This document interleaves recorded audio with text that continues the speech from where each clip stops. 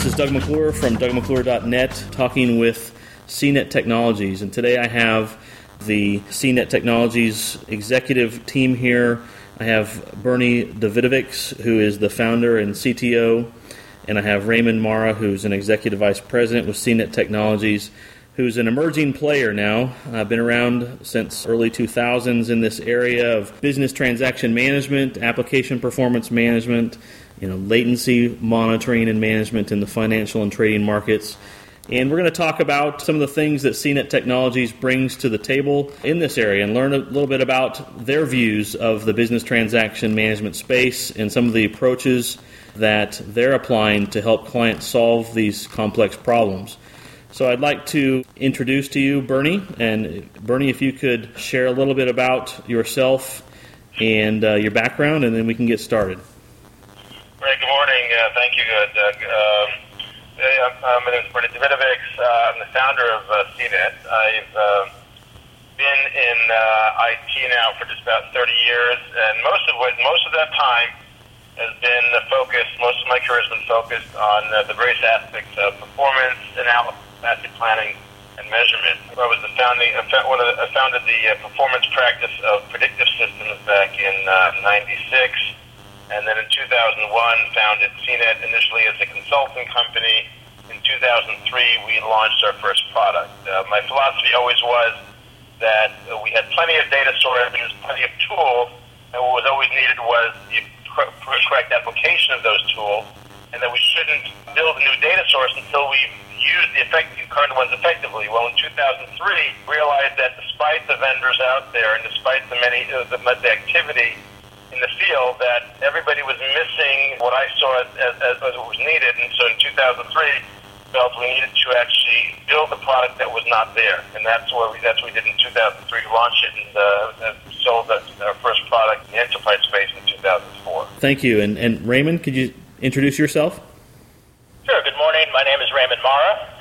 I'm, as Doug indicated, Executive Vice President of CNET Technologies. I have about 25 years experience in the network management space, dealing with sales, marketing, and business development.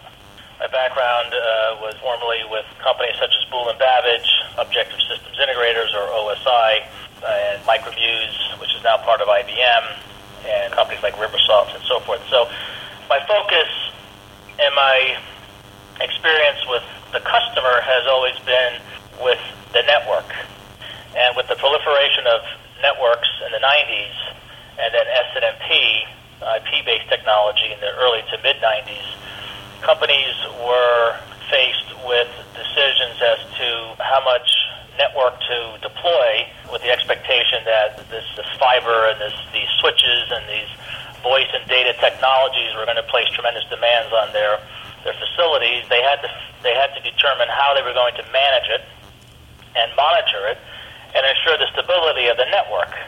And so my experience has been with allowing firms both from the government as well as the telecommunications industries and the enterprise space and even financial services at that point to put in better tools that would allow them to immediately identify, or what we like to say proactively identify, when elements of their networks were not functioning properly. In 2001, 2002, at the famous tech meltdown, we began to see a shift away from network management and monitoring, because the networks were built, they were put in, there was a tremendous amount of dark fiber still in the ground, towards thinking about the user and service level management. And CNET, one of the leading companies that focuses on the application performance, and upon joining the company 2 years ago, we've extended its footprint into not only enterprise but financial services and even interest in the communications space. So that's a little bit about me. Thank you, Raymond and Bernie.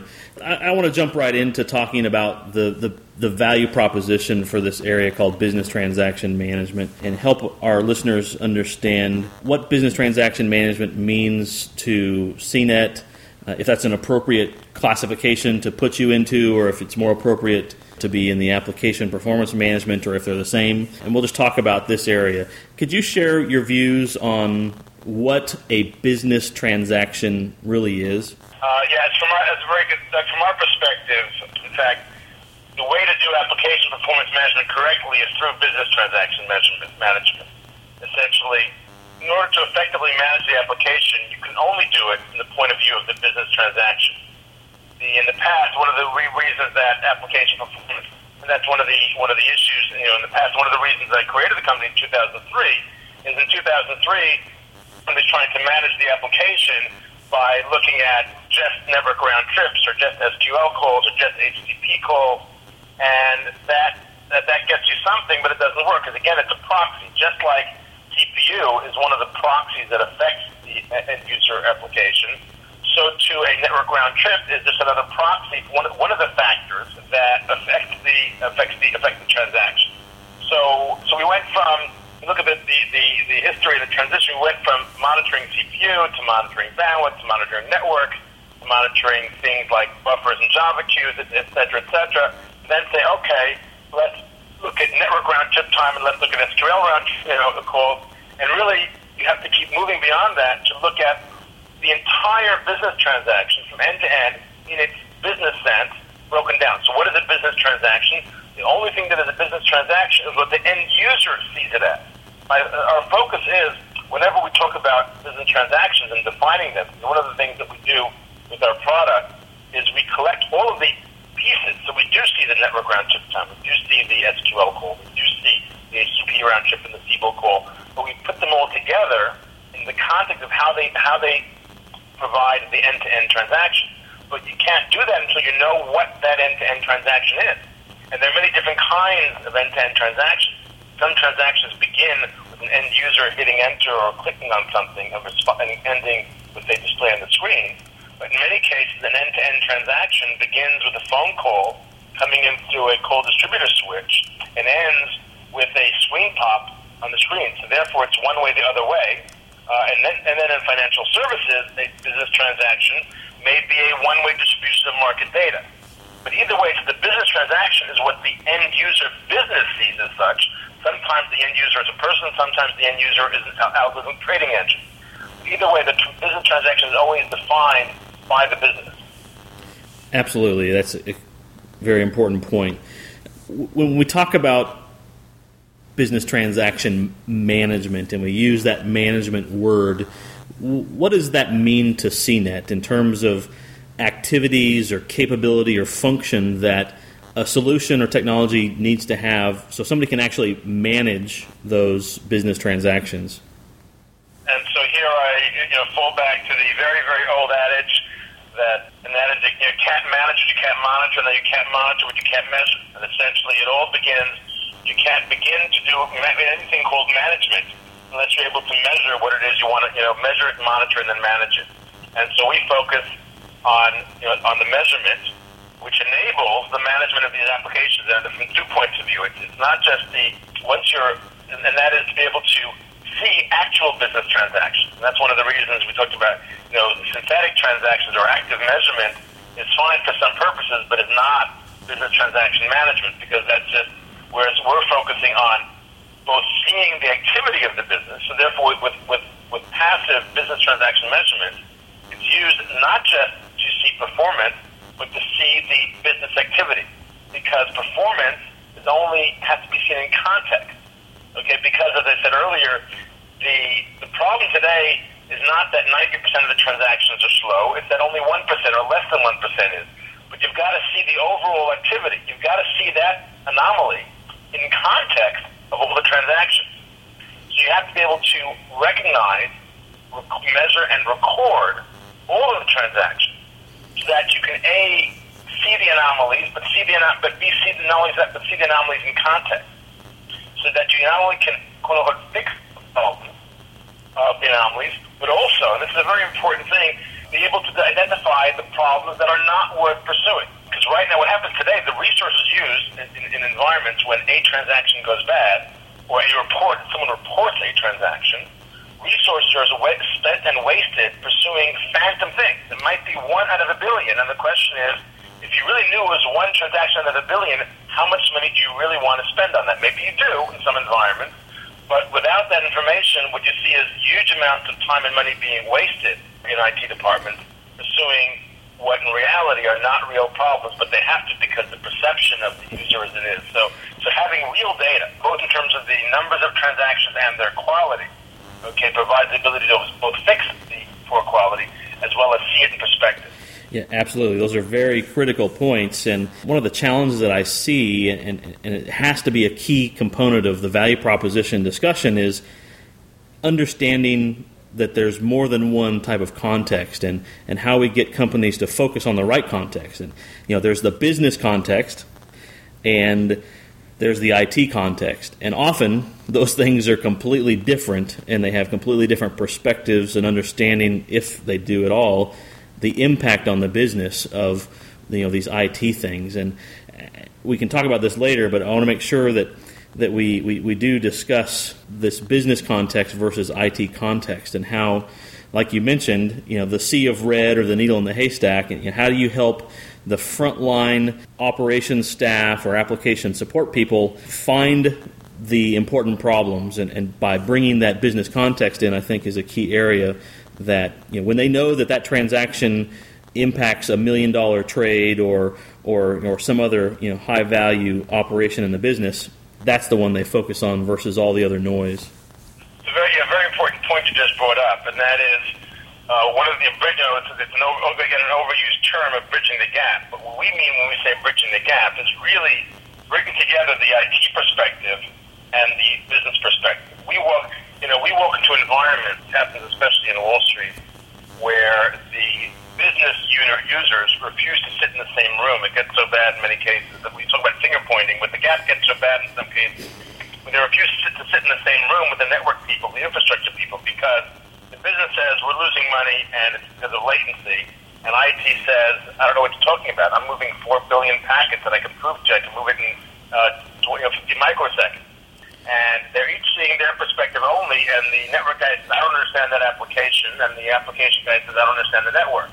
What we're doing is we are showing both the infrastructure. We're actually superimposing one on top of the other.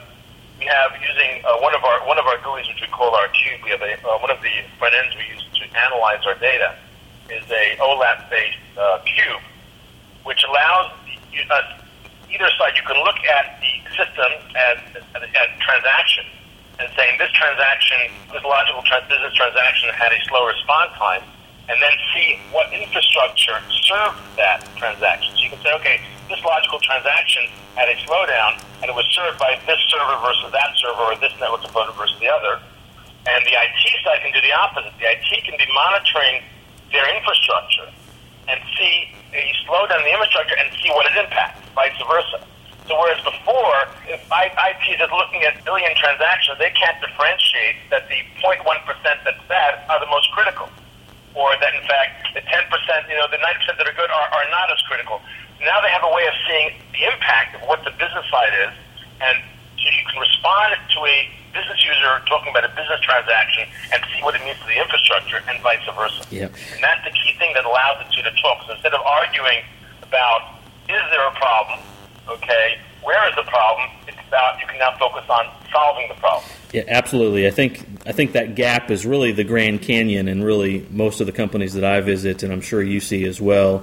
Right. And the key here is, in this whole motto that I've come up with around the value proposition for business service management, is that business service management and BTM and these enabling technologies have to enable people to think, operate, and respond differently now, because they've got this understanding of the proper business context, and now they can go do something differently because they understand that this is the most important problem for me to work on, and I don't need to worry about everything else. Right. Yeah, especially identifying priorities. Otherwise, you have just huge amounts of time. People, huge, what I call the 50 people in a room problem, where somebody reports a problem, and no one can, so we know it exists. It's like the Loch Ness Monster. People have reported it. It's there. They swear it's there, and yet when you look for it, you can't find it. You can't find the evidence of it. And the fact is that, as I say, he who has the best data wins. And when the only data you have is lost money, Okay, the business has that data. The business says, I've lost money, I've lost opportunity. And this happens especially in financial services where a trader can, on the balance sheet, you can see he lost trade, and he can blame it and will blame it on latency of the network. As we talk to market makers who say, Bernie, I'm in the business of selling stuff, but if everybody hits my bid, if everybody's coming to my door, something's wrong. That means I've got the wrong price because I've been fed my data is late, and that's not acceptable. So what happens is IT then needs to have data to be able to respond and put that in perspective. And we find over and over again is that when IT is presented with real data, with real perception, not just perception of it's your fault, but real data, they can, without fail, always fix it very effectively. We have many such anecdotes I can provide of those kinds of cases. Yeah, I've seen them too. I think that business transaction management's value proposition falls into sort of three areas in the typical company, and maybe with your company it's a fourth area on that trading floor. But there's a unique value proposition to the business. There's a unique value proposition to the application development or application support group, as well as the frontline operations center, command center organization. Can you talk about how you see CNET's technologies providing value in those environments? Right. So it's both operationally. There are really two general areas of use. One is the operations. Okay, being able to see in real time how are we doing and being able to act on it. And first of all, respond. So in the case of let's take an example: financial services. There is many brokers are providing a low latency trading desk. And so they're advertising and selling to their customers, their external customers, a low latency market. And they'll get a call from a customer, so the help desk, so the customer service center, will get a call from the help desk saying, why didn't I get a fill on that trade? I responded to a bid and didn't get a fill. Externally, all they can say today to the customer is, well, obviously it must have been on your side. Internally, they turn around and call their operations, the IT operations, saying, what's going on? We know it must be on our side. And frustration on both sides. So in that case, the customer service center wants the ability to look up that trade while he's on the phone with the customer and say, yeah, we know exactly when we got that trade, and we got it at this microsecond. It went to, we saw it go to our system. We processed that in 5 milliseconds. And you didn't get a fill because you missed it by your request to us was late, and we can prove that. On the other hand, operations, so that's the customer service center. On the other hand, the IT operations can be monitoring latency through the system, transactions, and alert customer service outbound, saying we're seeing this, and be proactive and proactively respond. So it enables us both the reactive, the customer service response center, as well as the proactive side, operations monitoring it, and being able to proactively notify customers and then fix it. And by the way, one of the great values, and you've considered a great success, is if the operations center can call a customer and even notify of a problem, even without having fixed it. Notifying of a problem before the customer has to call them changes the entire relationship and entire perception of service. That's one aspect. The other aspect, when you go on to financial services, is the financial services of the trades and market makers, the traders, they want a real-time feed from the monitoring system. Say market data is slow on this feed. What they'll do is they'll use that in real time, and we're talking a second-by-second basis, to not lose money or to make money by essentially, as they say, they can widen their stance in the market or get out of the market.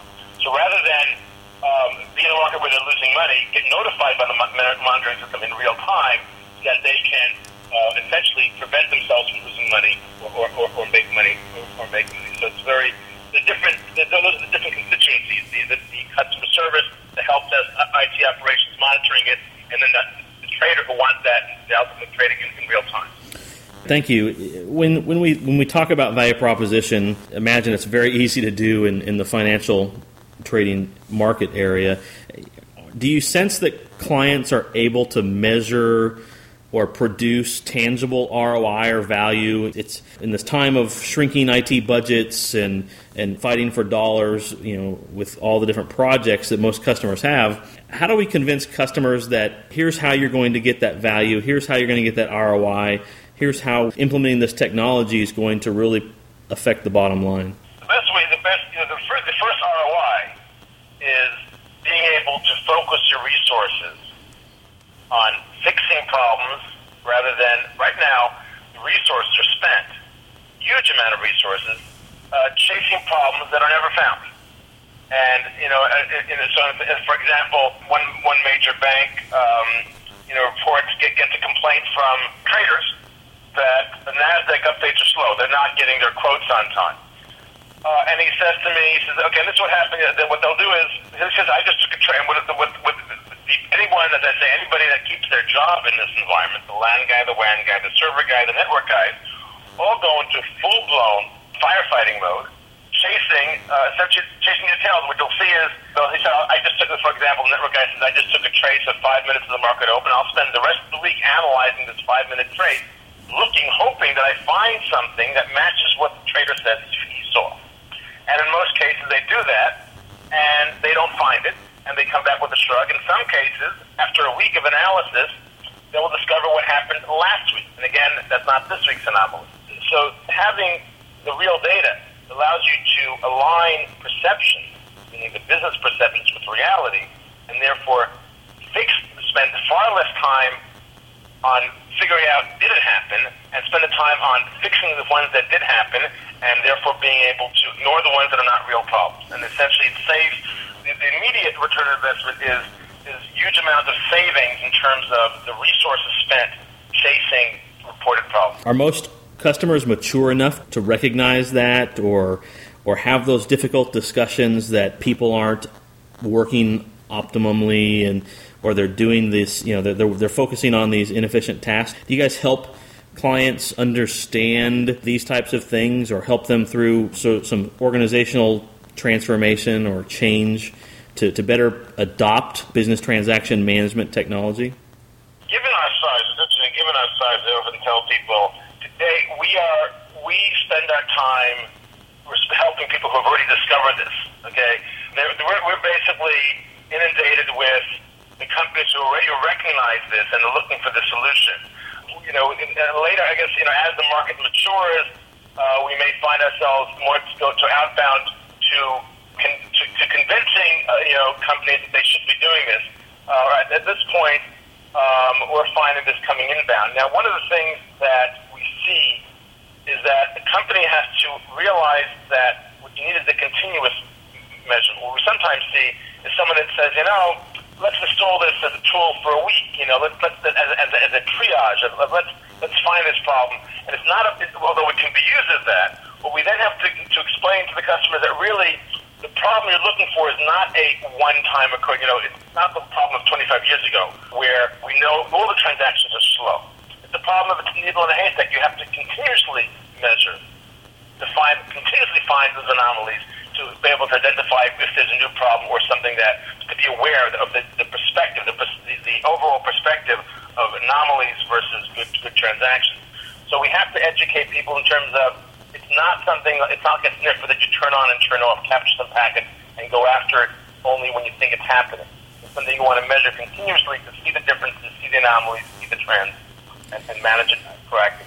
So we see this as a very tactical solution near term, but the strategic long-term application of BTM is still fairly immature.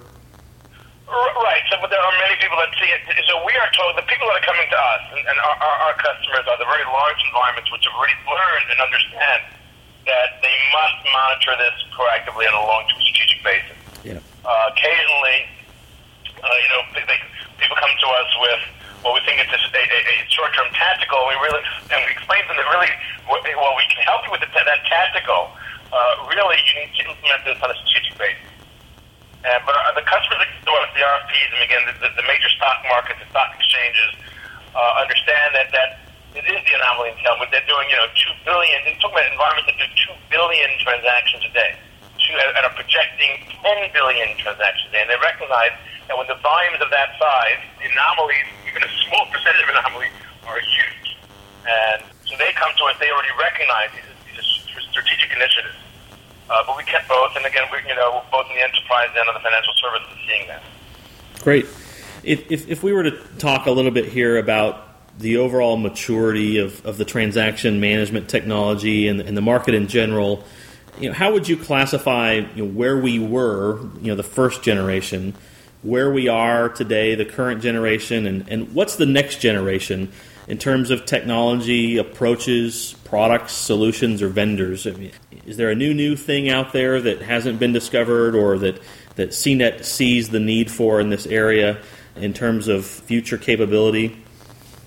Well, the progression has been, as mentioned before, starting from what we did, monitoring the CPU and the bandwidth, et cetera, and then we matured into, then you have the early products that measured just network round trip times and just individual components.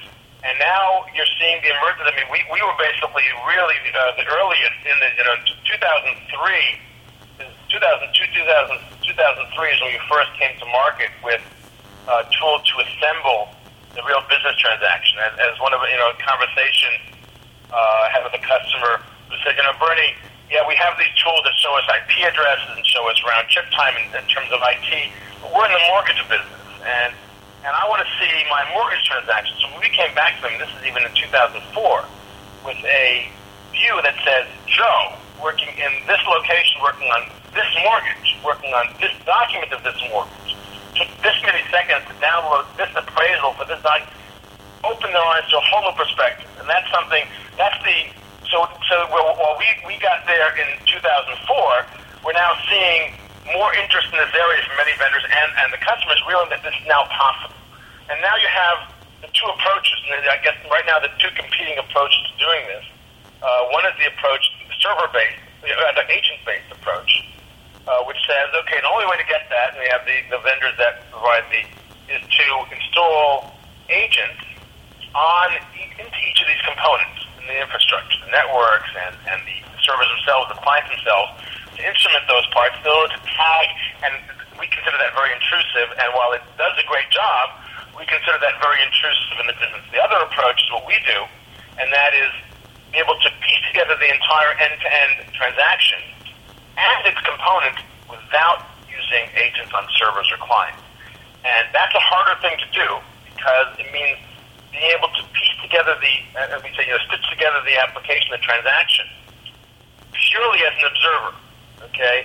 And you don't have the ability to put tags in the traffic, and therefore so that we see that basically achieving the end-to-end response time, the end-to-end business transaction measurement in its components by just observation without tagging as we did in next generation, which we really began going from 2004, and we basically make breakthroughs continuously in our ability to piece together that business transaction without touching it. Because we believe that while putting tags, especially when you go to financial services and very high volume transactions, you don't tell a developer of a trading system that you want to put a small tag on the traffic so that you can trace it. So basically we see that the ability to agentlessly, without installing software on agents and clients and servers, really put together the entire picture. And one-way latency is some things we'll talk about going forward also. So I guess that's pretty future-proof because the network as we know it is probably always going to be there in some form, where cloud computing or SOA or any of these other architectural patterns for transactional interchange, the network's always there, right? Right. In fact, going back, it goes a long way when Sun said the network is the computer. But the reality is, with all the service-oriented architecture, with all the distribution, the fact is, no business transaction in any environment really gets accomplished in one server. I mean, every gets accomplished across multiple tiers, and that's why one of the things we have to focus on is being able to follow a transaction through many complex tiers. No longer a monolithic, and so therefore by definition, everything is occurring on the network and is therefore visible on the network. And if you're doing it right, can be assembled and monitored and measured on the network without installing agents. When we talk about business transaction management, could you share CNET's thoughts on how it compares or contrasts to complementary areas such as user experience management, end user experience management, quality of experience monitoring from the players like Keynote or Gomez or Symphonic or Caradient. How do these things differ? I view it as one and the same. Essentially, when you look at Keynote is active, Caradient is passive. Caradient does things only, it does a slice of this, essentially doing only the HTTP. But we view the business transaction measurement as end user. I see this different terms of the same thing. End user experience management, quality experience management. It's all business transaction measurement. I see the way to achieve user experience management, end user experience measurement through business transaction measurement. You must measure the end user experience in terms of the business transactions. I don't see them as two different things. They're just different perspectives, different sides of the same coin. If you want to manage, basically it's all about understanding. It's all about understanding the end user experience, which in some cases is a human end user, in some cases is an automated algorithmic trading machine, which again is making money for a human, being managed by a human who's seeing that. And so being able to see the transaction and manage the transactions is the way you manage the end user experience, the end user quality of experience, and all those things. There are tools that are passive and tools that are active. We believe you've got to measure it with passive tools to see the real end user experience. That's not to say that active tools are not important. We always say that active is necessary but not sufficient. You must have active tools because that provides the best baseline and a benchmark. You want to have synthetic transactions, things to that have an external measurement and a consistent measurement. Users don't behave as consistently as you'd like, so therefore you have to have that. But as I say, you would never want to tell a trader that lost money that the synthetic transaction generator sitting next to him had just fine response time. That's not a good thing to say to an end user who's lost money.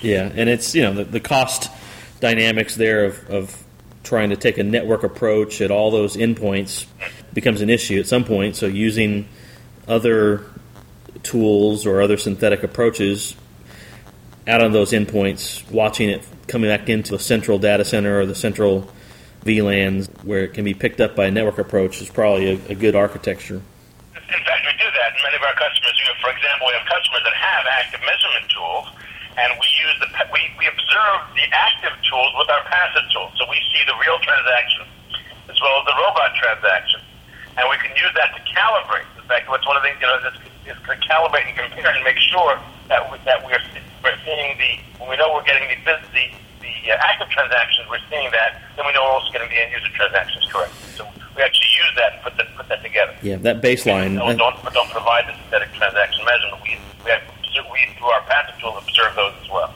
Yeah, that baseline establishment is the key there, I think, from the baseline. When we look at this application performance management area, it's also complementary.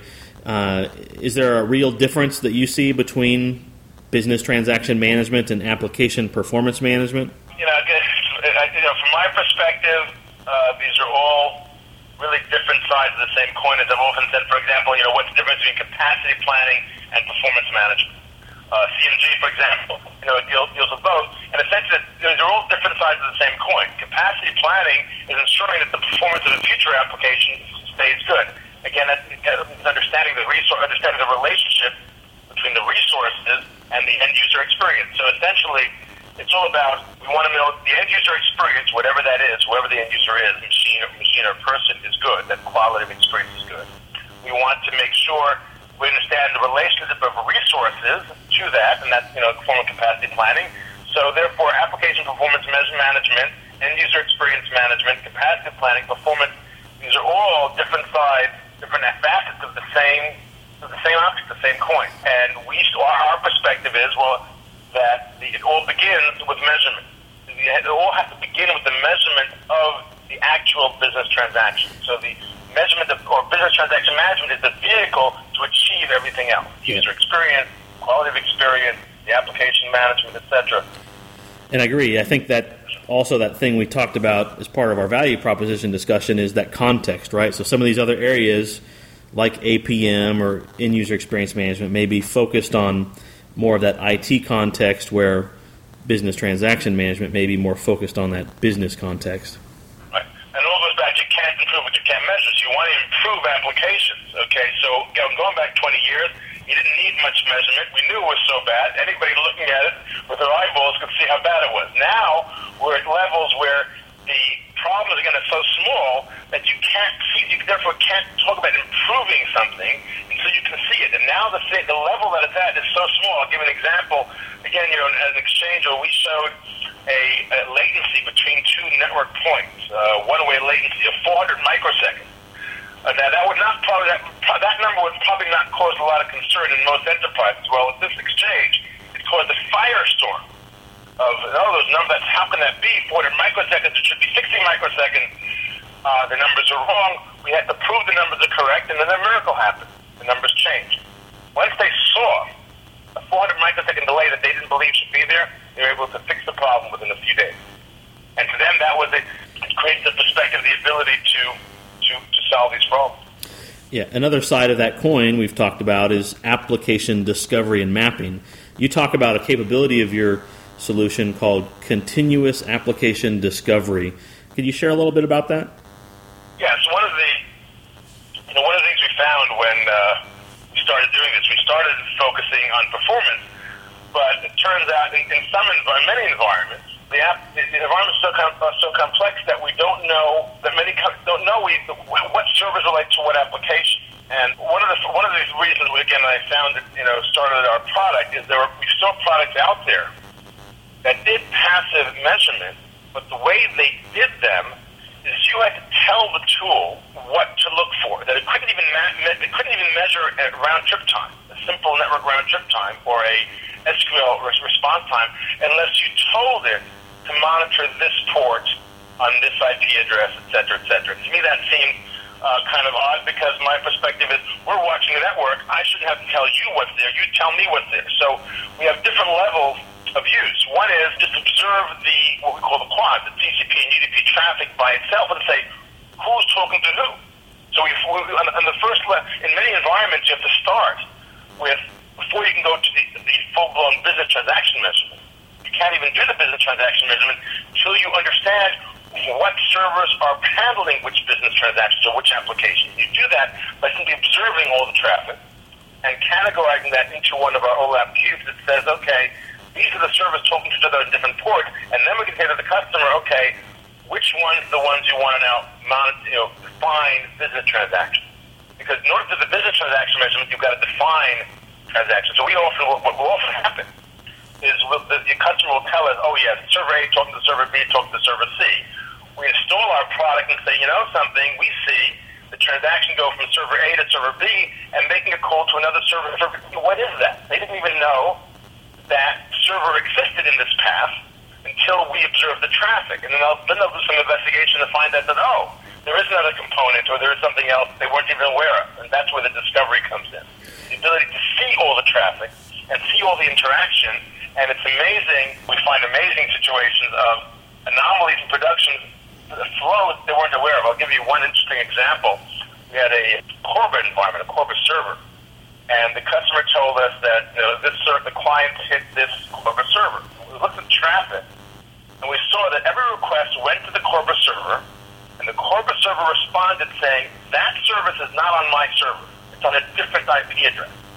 So we rejected the request, and the client then made the request to the correct IP address. But both IP addresses were on the same physical server. So what's happening is every transaction, when the request was being made, was being redirected back to the same machine, so a separate request had to be made. The system worked.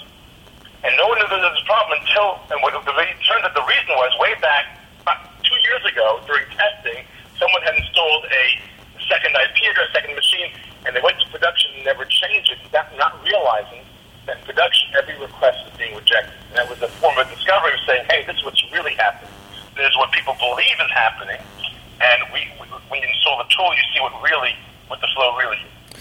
So when we look at all this data that you have exposure to on the wire, and you're capturing it, and you're finding out who the top talkers are, and who's sharing packets with who, and where the flows are, that's a holy grail for a lot of companies, right? There's companies or products out there who are very focused in this application discovery and mapping space. There's agent and agentless approaches to that as well. And everybody has this vision of getting all this data, complex services, complex applications stored into a CMDB or some authoritative repository. How are you helping companies in that area? Do you make this data available to be exported out towards a CMDB, or how would you help companies with your discovered data be productive in other areas? Right. So again, like you mentioned, there are companies whose entire focus was the mapping, the discovery and mapping of resources. While we do that, it's not, and therefore today we don't focus on some of the GUI aspects of that. So yes, everything that we collect, or everything that we discover, is both visible in our databases. One of our big principles is that all of our data is open, an open schema. Nothing is hidden. And so, you have our GUIs to present, to view this data, to view the actual topology. And B, of course, you can export that. So anything that we produce, we can export using our own tools, or we provide access to our databases with the schema. So one of the things that what we don't have today, and this is one of the areas where we're expanding in, but again, you've got to focus on key areas. We don't have a dynamic mapping facility. So while we are capturing all the traffic and the topology, tools that focus on that draw these very pretty dynamic maps of doing that. For a long time we had a relationship with Smarts, where we just populated the Smarts engine, and Smarts had that kind of topology mapping. So we're focusing again, on the high volume and the latency aspects and the performance aspect. And one of the areas that we potentially can expand more to is in some of that GUI aspect of the presentation of discovery. What we don't do is some of the things that some of the discovery tools, on asset management tools, do it by again running agents on servers which get release information of software. That's not what we do. Understand. But you could help discover all those relationships, the calls. The hidden killer in the enterprise environment is the dependencies on things like DNS servers or LDAP or Active Directory servers. Right, exactly. We'll see anything that interacts.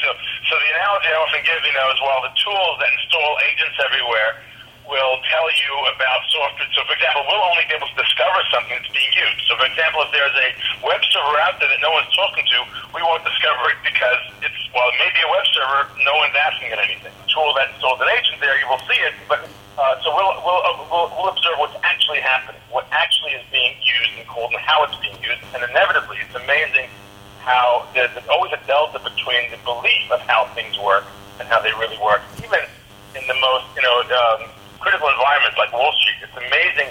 The systems are so complex that no one person understands these.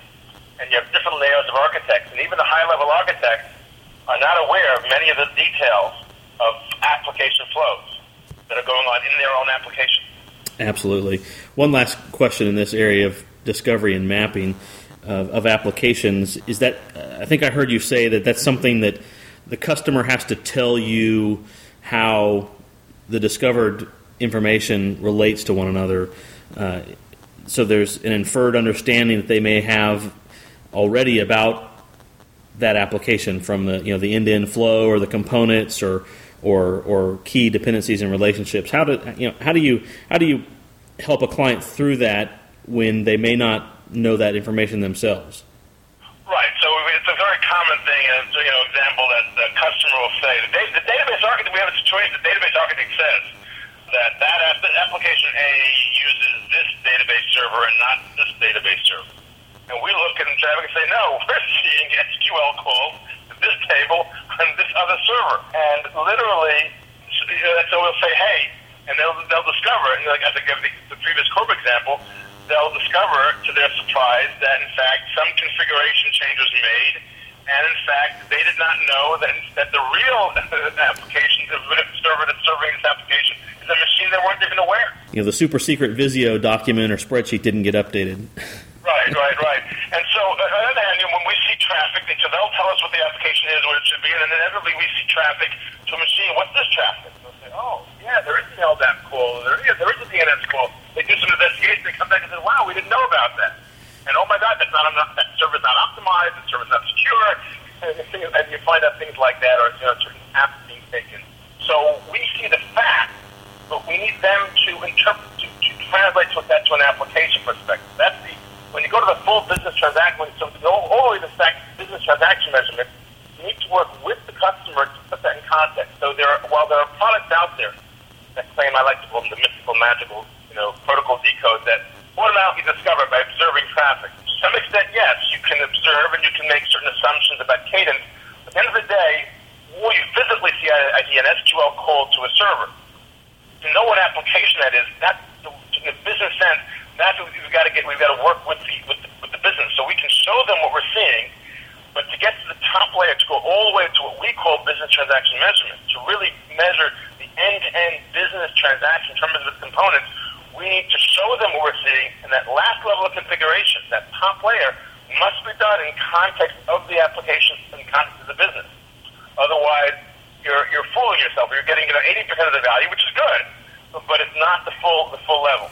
Right. So that last top level, which again is most often of the most value to the business, there's probably going to still be some amount of manual work there to bring in that tribal knowledge, that corporate knowledge, that business knowledge to put the finishing touches on all that low-level technical data. That manual work is a one-time manual effort to build the custom module that then automatically monitors it continuously.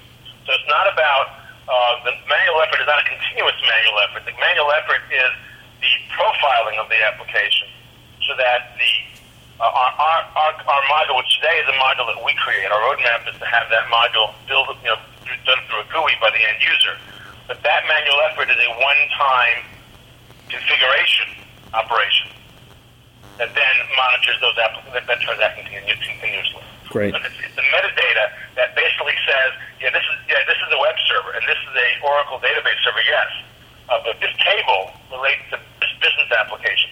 That's a piece of information that can only come from the application of the business. But once we have that information, we can figure that into the system. Yeah, absolutely. I think a lot of approaches involve fingerprinting or profiling or mapping, common applications to common ports. But again, like you said, that doesn't help bring in that business context to say, this query or this SQL call is related to this transaction, is related to this business process or activity, which equates to $1 million last-minute end of trading day execution order happening. There's metadata, there's mapping metadata that must come from the business. Okay, but that's a one-time or a configuration activity, and then the system then has that relationship. Right. I'm sort of been putting my thoughts around defining this area of business transaction management, including 4 main areas: transaction discovery and inventory, which we've talked a little bit about; transaction tracing, or the stitching together of all that low-level data into the end-to-end flow; transaction monitoring; and transaction intelligence and analytics.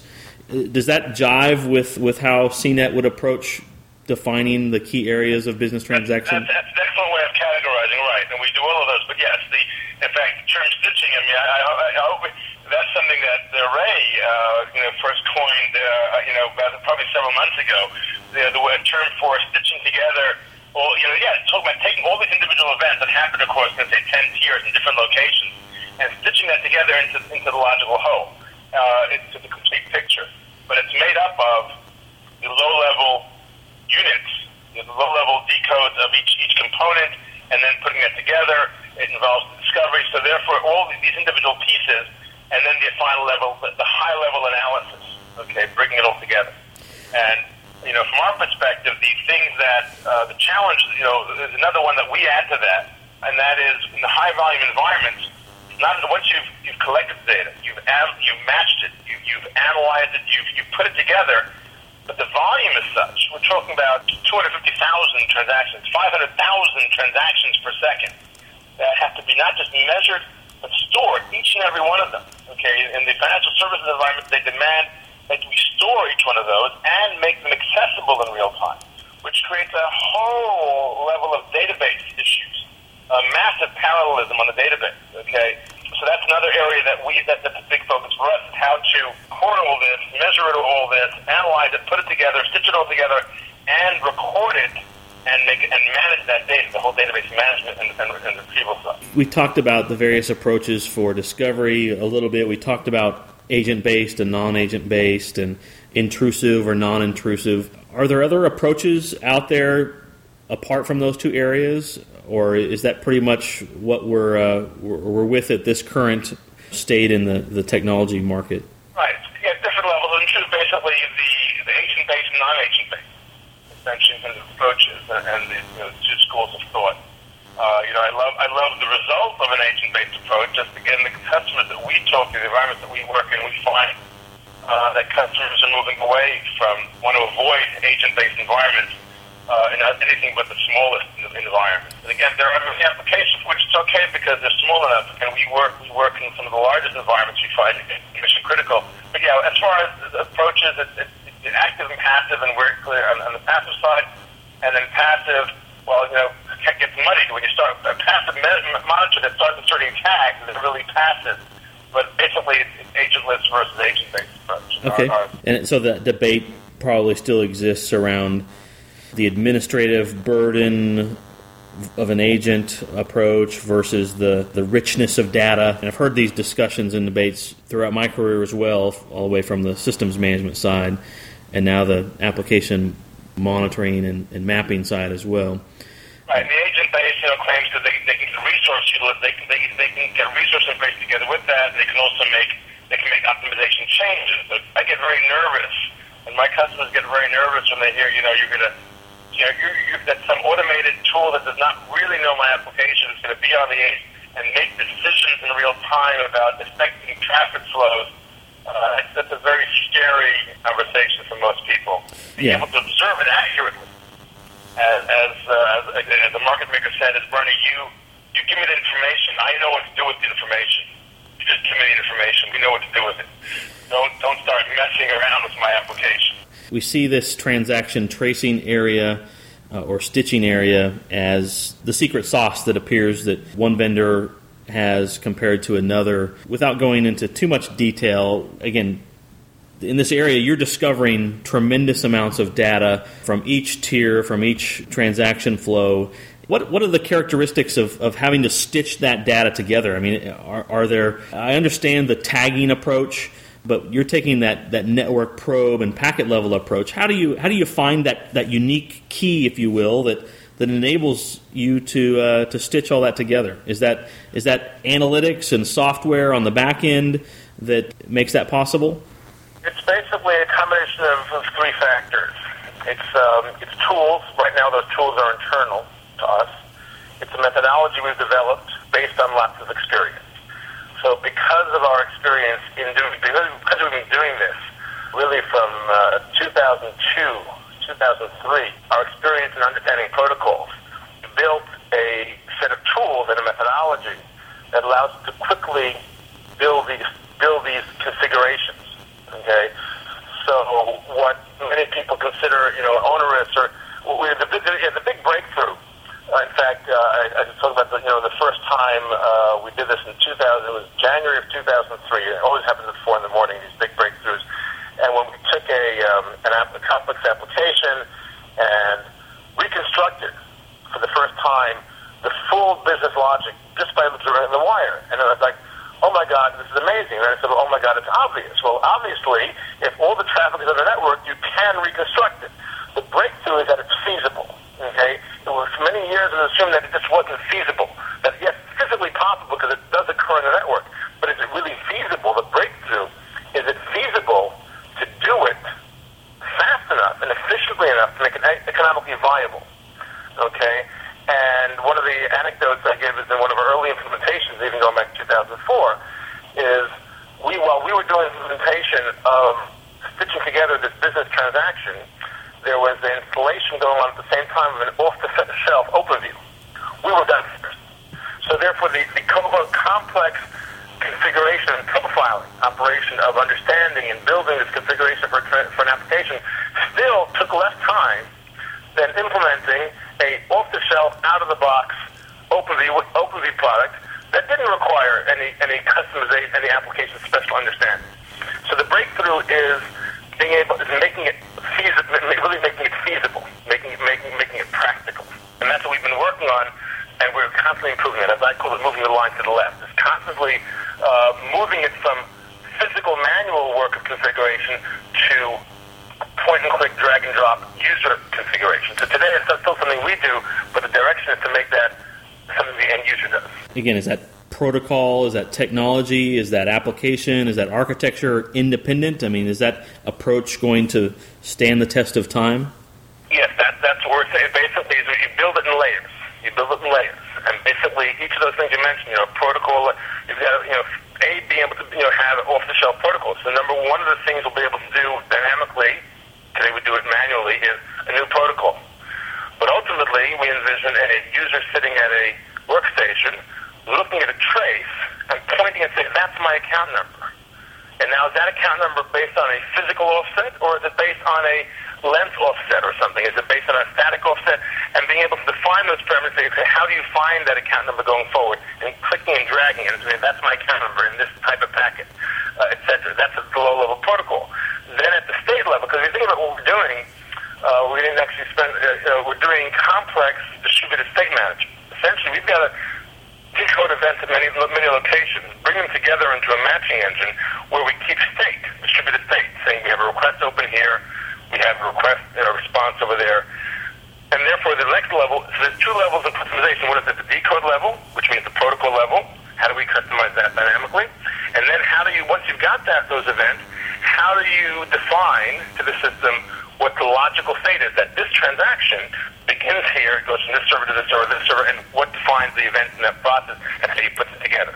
So again, both of those today happen in our lab as we build a custom module for that high-level customization, and the direction is to create tools for the user to do this, and to make this. Therefore, you can do that generically. So there's some dependence on your back-end analysis and work to get a client into production with a custom protocol that they may have in their environment. Right. That's something we so get custom again, because we go into the full custom payload. We go all the way to not just an HTTP request like a SIBO, for example, but all the way into the custom payload of what's in a SIBO application, or it's custom on the financial services side, not just a TIBCO packet, but there's a payload in that, understanding what that logical message is. Absolutely. We already have APIs that allow the users to write their own protocols without us. But so therefore, there's a process that is a continuum. It goes from layer to layer, and we've already got the first pieces of those. And we keep pushing that line to the left, so that more and more of this is automated, and less of it is custom module configuration. How are you seeing organizational readiness, right? I mean, we all come from the traditional IT management and monitoring space, where there's typically an enterprise monitoring tools group, and these guys have a unique skill set that's often stuck into a network or a server or an application silo. This business transaction management area, I see, brings a whole other need for skill set and depth and breadth of knowledge to be able to operate and manage a tool like this, right? Somebody who's a business transaction management analyst who can speak on both sides of the business and IT fence, who knows how to stitch together. He's a packet junkie, and he knows payloads and PDUs, and he knows all that stuff at that level, and can span all the way up to here's the business activity or process or area that's happening. I mean, how do we make sure that companies are ready for this type of technology in their IT or business organizational structure? That's a very key question. And the companies, again, as we said earlier, the companies that we're dealing with now are the ones in the leading edge of this.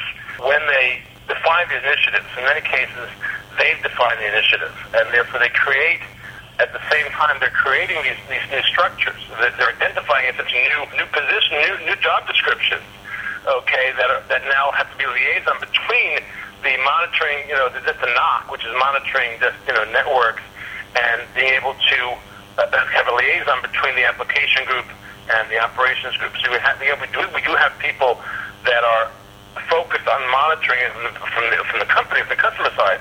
They're focused on monitoring the application, and there are people who have both application knowledge and network knowledge, and infrastructure knowledge.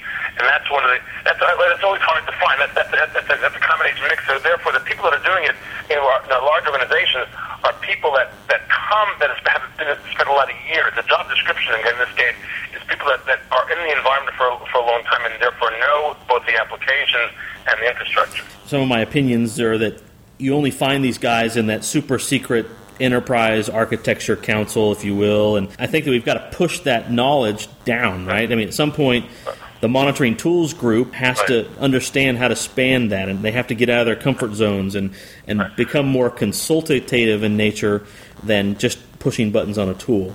Absolutely right. So our tool helps them make that transition. Because the early adopters, so to speak, are the ones who already have, to make it successful, tap into those people, those resources that have that broader view. At the same time, the product helps both those people and people with less experience bridge that gap. Right. I said earlier, they discover the things you didn't know about the application. They're always, even though people are always learning something about the application that they've known for so many years. I mean, it's amazing. For example, we find an anomaly. For example, we think the product is dropping packets. Why is it we had 100 transactions come in and only 90 transactions come out? And first you think it's dropping, then you discover, then they discover and find out the way the application works in the trading engine. If it falls behind, if the trading engine falls behind or the quote engine falls behind, it decides, listen, there's no point in me sending this old quote. It's already stale. Drop it. And so therefore, we were observing the truth, and they learned something about their application they never knew before, based on that. Yeah, that's exactly how I cut my teeth in this whole area in my past job. I was at Earthlink, was that similar scenario. 1,000 orders came in, but 50 came out, right? The whole shopping cart abandonment, right, lost orders, scenario. And then you find out that there are certain algorithms built in that do that, which nobody understands anymore. Yep. Yeah, I definitely would like to have a follow-on topical podcast on what you're seeing from those more mature customers in terms of organizational readiness and skills enablement and equipping IT organizations to be prepared for this technology. Right, yes, that's what's interesting. And again, at the end of the day, it's driven by business need. I mean, basically, in all those cases, it's after quote, pain and suffering and business need realizing that you've got to do this. Right. And that's how we find, the ones that are in the leading edge, and then it's up to us to educate, once you go past those early adopters, to recognize that this has got to be done and how to do it. Yep. In this area of business transaction monitoring and the act of actually monitoring the discovered transactions, what do we see monitoring look like in this area? Is it the same as what we did in the other traditional monitoring areas? Is it availability, performance, capacity, throughput? What are we monitoring when we talk about applying that to business transactions? There are two general. Some of our customers are monitoring service levels, and they're under contract to monitor service levels. Okay, that they're simply large outsourcers that have a large contract to monitor the service level of an application.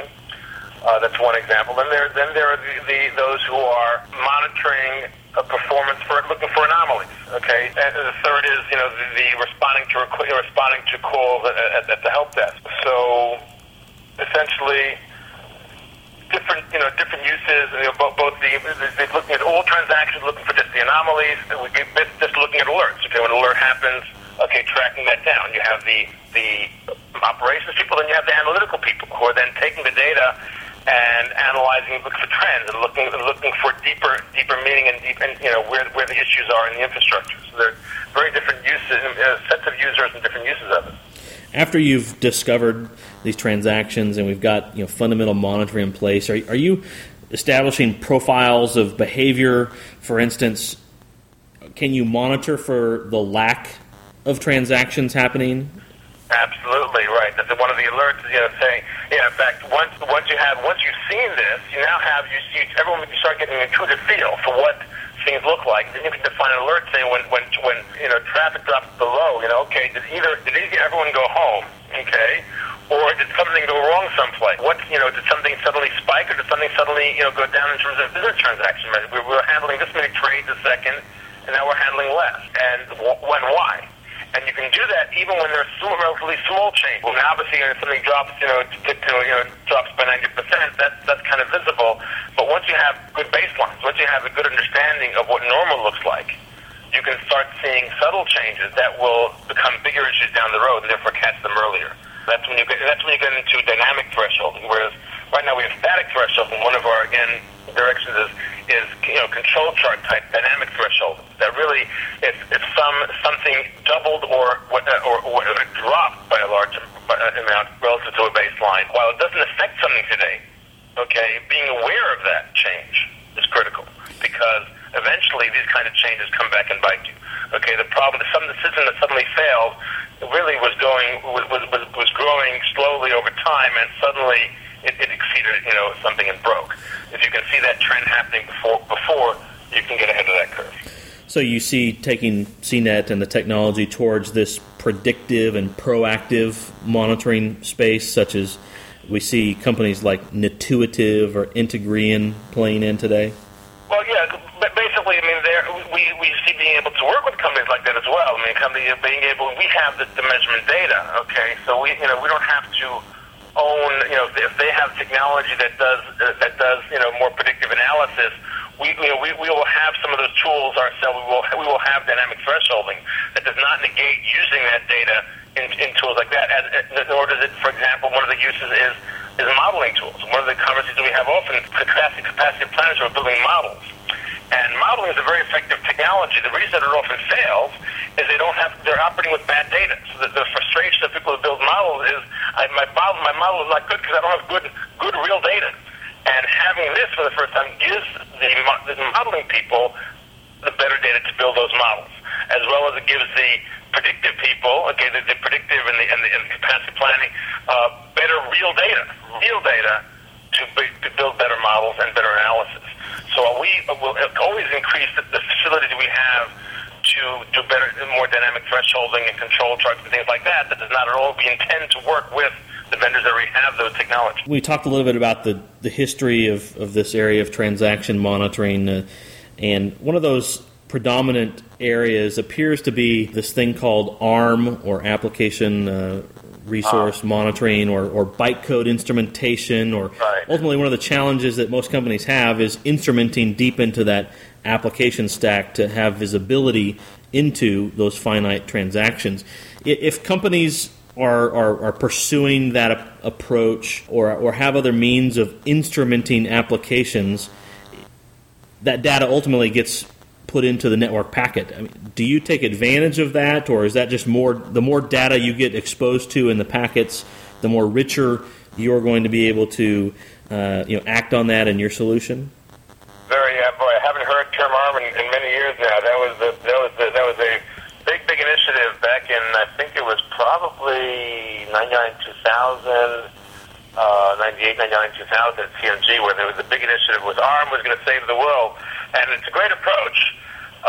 And the concept of instrumenting the application itself. Because as I tell people, the truth is, the best way to do this, we talked about the approaches, we talked about agent versus non-agent, and we left out, in fact, the instrumentation of the application. Ultimately, instrumentation of the application gives you the best information because the application knows itself better than anything, right? But the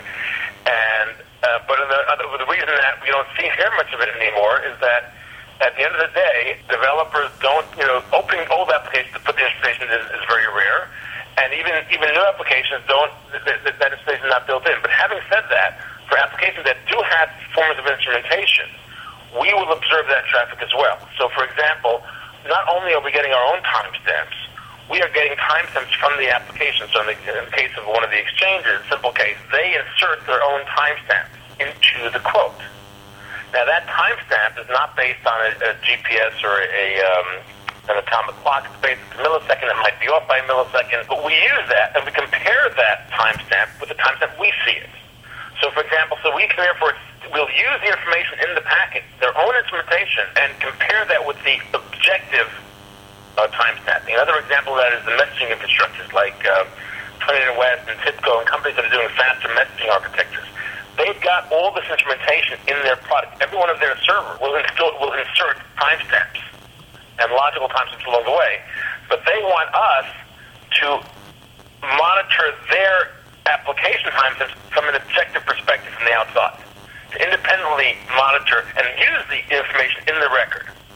So ultimately, you get a combination of both, and it becomes even more valuable. One of the big focus areas that I'm very passionate about is understanding how this transaction management area can be applied or will be applied or needs to change to be able to be applied to all this new talk of Web 2.0 and new emerging programming models and methods like Ruby on Rails or rich internet applications or Flex or Flash. Are the tried and true methods that we've talked about to date, or certainly the network approach is applicable, but is business transaction management ready for this new way of programming for the web? Very good question. There's obviously you're aware some of the issues and challenges. I mean, we obviously we use all those technologies. Some of those the Flex for example, our own front ends are built on Flex. When you JavaScript and things like one of the challenges when you're monitoring the way we monitor, if you're looking at a client talking to a web server, and that application runs Flex or some kind of client-based, JavaScript or something like that, the time it takes for that will appear to us as being client sync time. So in other words, think about, so from the point of view, a request is made to the server, server downloads an applet, and applet is interacting locally on the client. That interaction is not seen on the network because now it's a local interaction. So while the system, the next request, so to speak, waits 5 seconds later, it turns out that the user was waiting on a dialog box, being generated by a Flex application, which we don't see in the network. So, clearly, from one perspective, we see any traffic on the network, and so therefore we do monitor those applications. From the other perspective, there are some things that are now not happening on the network because of those.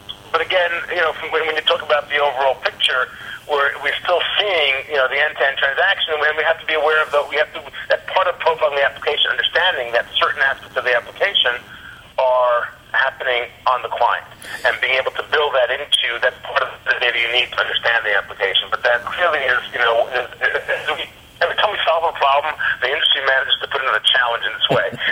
So that's one of them. Yeah, so I think maybe your approach of you capturing all the packets and capturing all that information, and then your decode layer, that top layer where we're going to bring the business context or the user context by creating your signatures or your fingerprints with your secret sauce. Is that the answer there? Is that ability to bring that context at the top layer? Right, it's a calibration. So knowing that this application has a Flex layer, okay, when you see something that looks like, again, you have to know the application, that looks like 5 seconds of client time. It looks like the client just didn't hit enter for 5 seconds. Really understanding that really was not the client sync time. It's really this Flex time. It might be the client CPU, and the speed of executing this Flex application or JavaScript application. Right. Interpreting that data correctly requires an understanding of the application. In terms of how they think about end-to-end transaction timings, is that breakout of client time, network time, server time good enough, or is there something new that we need for business transaction management? Well, you want to always start with, people are saying, how do you start all this instrumentation? Is start with the end user. So you can start with a single measurement point, which is right in front of, let's say, the web server or the most outbound server, just to get a perspective on what the client time is and client network time. But once you've done that, then you realize that the anomalies you're looking for, the anomalies are the ones that are hurting you, aren't in the client, aren't in the network, aren't in the client, aren't on the first server. They're 3 levels deep in an Oracle server or a Siebel server. So, for example, one of our large customers, started by monitoring just the end-user transaction. As a result of seeing what that was, they justified the budget to instrument the rest of the applications 4 levels deep. Okay, they used the data that they received from the client monitoring and say, okay, because that's an example, they were responsible for service level monitoring, for service level agreements. They were responsible, had penalty-based service level agreements, and they justified the budget of instrumenting the rest of the application based on what they'd save in penalties. Okay, so once you saw the actual response time, now you have to find those anomalies to find the causes, and they justified it by the saving of penalties. So I'm not sure if that's what you're getting at in terms of, do you stop with just the client monitoring versus dig deeper into the back end component? Yeah, I'm just trying to paint a picture here of how, I think that first generation way of looking at transactions or user flows through a complex system was generally broken out into client time, network time, and server time. Right. But I'm not sure if that's giving them the complete picture when they're running, because that's generally associated with a synthetic transaction, based on my experience. That's true. It's client, network, and server, except there's maybe one client, there may be 10 servers. Okay, there's 10 application servers, and then each of those servers has instances of servers. And so we see applications literally, there are like 15 tiers between the user who clicked on something and literally put to a load balancer, to a web server, to a load balancer, to a SQL server, to a load balancer, to a SQL database, to an MQ series, to a load balancer, to another MQ, to a WebSphere server, and then ultimately to an Oracle server. Literally we see and put all that together. There are literally 2,000 events that happen for this one transaction, and what we do is we categorize each one of those deltas. Where does it belong? To which server does it belong? Yeah, to which path? Which network layer does it work? Which path? Which tab? Which point? Yeah, and I think that's the key there, is that holistically looking at just CNS without the context of, hey, behind that load balancer there's 15 different servers that it could go through. Being able to half split, being able to troubleshoot, you really can't do that unless you have the visibility of the entire path and see that client network server time broken out across that complex multi-tiered environment. Which is what we do. So we see examples of, okay, you found the anomaly. You found the one transaction in a million that was slow, okay, or a few, and now you say, okay, now we can literally see the anatomy of that. One of the things you specialize in is showing the anatomy, the full detailed anatomy of that transaction. And it shows the load balancer took 1 millisecond to pass it on to the SQL server. The SQL server took 100 milliseconds to make the first request to Oracle, okay? Now, which Oracle server, which SQL server handled this? Which database server, which web server handled it? Because now when you're looking at that transaction, you now see and you can now look at patterns, okay? Are all transactions going through handled by that web service low, or is it, cross web servers, et cetera, et cetera? But once you have the information, we have all that data of which client, which server, which IP, which web server, which SQL server, which Oracle server that particular transaction traversed, and how long each component took. I just want to close here with a few questions around this area of BTM adoption. We touched on it a little bit about how some of these clients who are more mature or more advanced in their readiness are successful with this area of BTM and transaction monitoring. But are there things that a customer should be focusing on first, potentially, before they consider a BTM solution? Should they be at some level of maturity with their fundamental network and systems and application monitoring, for instance, before they move into BTM? We believe that in most cases they are. That you basically by the time you're looking at BTM, you really at this point have network monitors. You have all the tools on the servers. Like I said, you've already reached a certain level. In the high 99s of reliability. You've already instituted the processes. Okay, because that's where we were years ago. And you can solve, as we have, large parts of the application performance problem by good management, good procedures, good change control, monitoring of the resources.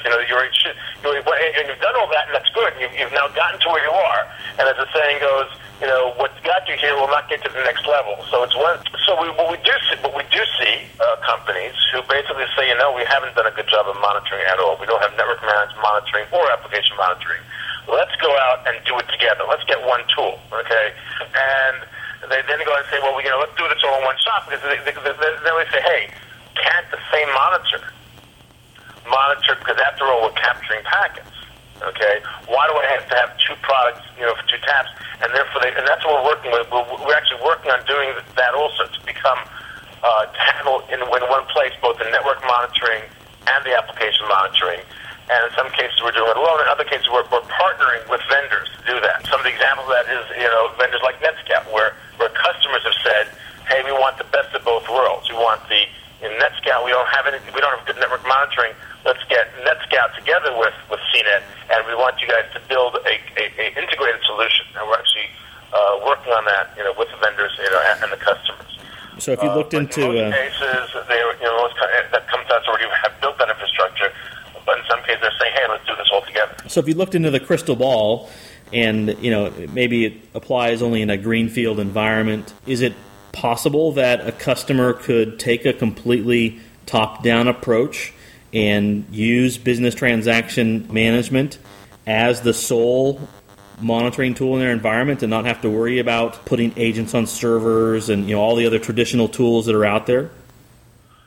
Ultimately, yes and no. I mean, you need the server tools. At the end of the day, when the reason the IT departments, when they look at our data, can so quickly solve problems is because they have the other complementary tools. So in other words, we can identify that there is a bottleneck going on in the server. But when it comes time, since we don't go inside that server, you need to have those tools. You need to have those Wiley tools and other tools that go into the Java machines and the Java virtual machines and the buffers and the monitoring what's going on inside the machine. So we can't replace. It just makes more effective use of those tools. But if you looked at a lot of architectures today, in large environments, highly commoditized servers to the point where it's plug and play, right? I mean, identify the bad thing and pull it out, put a new one in. Could you theoretically use a transaction management approach to monitor that environment? Well, we certainly can monitor the environment, right? Because we're seeing all the components. We're seeing all the traffic of the application. You can plug it into the module and you'll see it flow through there. You're saying in terms of you still. I'm not sure. Can business transaction management solutions identify, by looking at the transaction flows and performance and whatnot, that it's server X out of the 10,000 servers that's the problem, where operations can just go pull out server X and put in a new server? Well, so someone can identify that it's server X, but it might not be server X because server X is a problem. It could be because the volume being handled by server X. The solution may not always be just replacing that server. The solution may be an application solution. The solution may be splitting traffic in a different ticker range in the same financial services. So, for example, one of the ways financial services scale, they've got to split the server load by ticker symbol. And one of the challenges they always have is what is the right split? We asked them the same question. They said, well, if you can figure that out, you come work for us. So it's not always a matter of replacing a server. Maybe in some cases, yes, a faster server, but very often it's a matter of reconfiguring the application. So we can identify the problem area. The solution may not always be simply, okay, well, unplug that and plug in a new version of it. Understand. So that'll depend on the application. The solution may not always be the same. Understand. Are there any questions that I should have asked you today but didn't? Well, I guess the one area we didn't talk about much, one of the unique things that we do is about the synchronization of clocks, for example, how we do the fact that the importance, at least in financial services, of doing one-way network latency, which is an area that rarely gets attention in the enterprise space. And that's something. How do you measure the one-way latency in the network from, let's say, New York to London? That's one aspect. The other is that one of the key things in doing the stitching together that we talked about is still synchronization of clocks, because you have the piece of the transaction happening in different locations, and in order to stitch together, you've got to have very accurate clocks to put them in the right order. Okay, because without that, you'll have a situation where you'll put the response before the request, and things don't fit together. But yeah, so one of the things that's unique to what we do in this space is, again, the one-way monitoring and therefore the synchronization. Is that involving synchronization of the probes to a NTP server or a Stratum 1 or a Cesium clock somewhere? I mean, how does that happen? The way we do it is, NTP is not accurate enough, because that's typically the way we do it is with a proprietary NIC card. The NIC card we use to capture packets has its own crystal clock, which also accepts a pulse per second from either a CDMA or a GPS.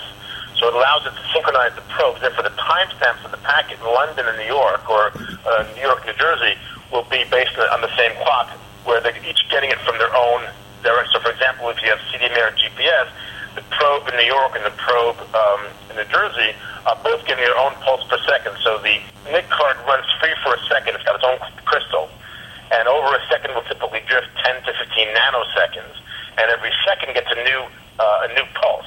So effectively you're using, for only a few $1,000s, you can get clock synchronization to under 5 microseconds. You don't need a season clock, you don't need an atomic clock, and you don't rely on NTP, which is, in the case of many, is not reliable enough for the microseconds. We basically get a time accuracy with CDMA of about plus or minus 20 microseconds, and with GPS under 5 microseconds.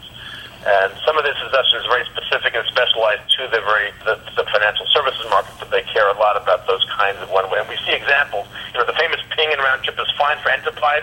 When it comes to financial services, you actually remember that the two paths in the same network in two directions are different. They're not the same latency in each direction of a network. Let's multicast to multicast switches and the latest network technologies that are low latency. And we see in low latency environments, measurements of under a millisecond between, in a WAN environment. But you guys partner with Endace Technologies, right?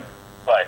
Yes, Endace, the manufacturer of the card that has their DAG card that we use for the capture, that does high-speed capture without loss, and that can timestamp the packets and get the CDMA and GPS signals. So we buy the DAG cards from them, as well as the duck kits, the clock kits, that are the receivers that feed the pulse per second into those drivers, so we can get the accurate timestamps. Well, great. That's really where I want to wrap things up today. We did go a little bit over, but I think we've laid a great foundation for what CNET Technologies brings to this area of business transaction management. I want to thank you deeply, Bernie and Raymond, for your time today, and I do want to invite you back to have follow-on discussions via podcast or via guest authors posts on my blog to really share more about the technical side, the operational side, how to help clients be successful in this area of business transaction management.